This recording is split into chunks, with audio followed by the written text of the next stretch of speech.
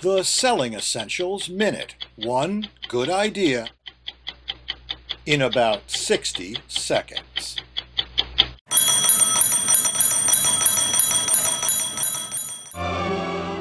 Back when ad agencies made most of their money from a standard 15% commission on media costs, The consumer's not a moron. She's your wife.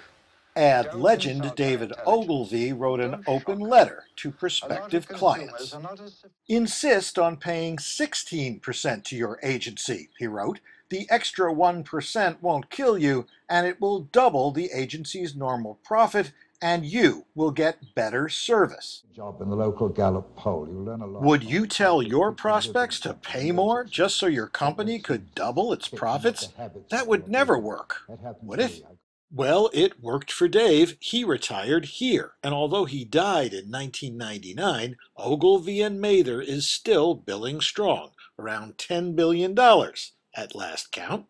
1% of that works out to a whole lot of that better service. So, what's the point? I wish I could be with you today. Ogilvy knew that clients weren't looking for low-price ads. They were looking for high-value ads. And that in the long run, a fair price means you can deliver more value.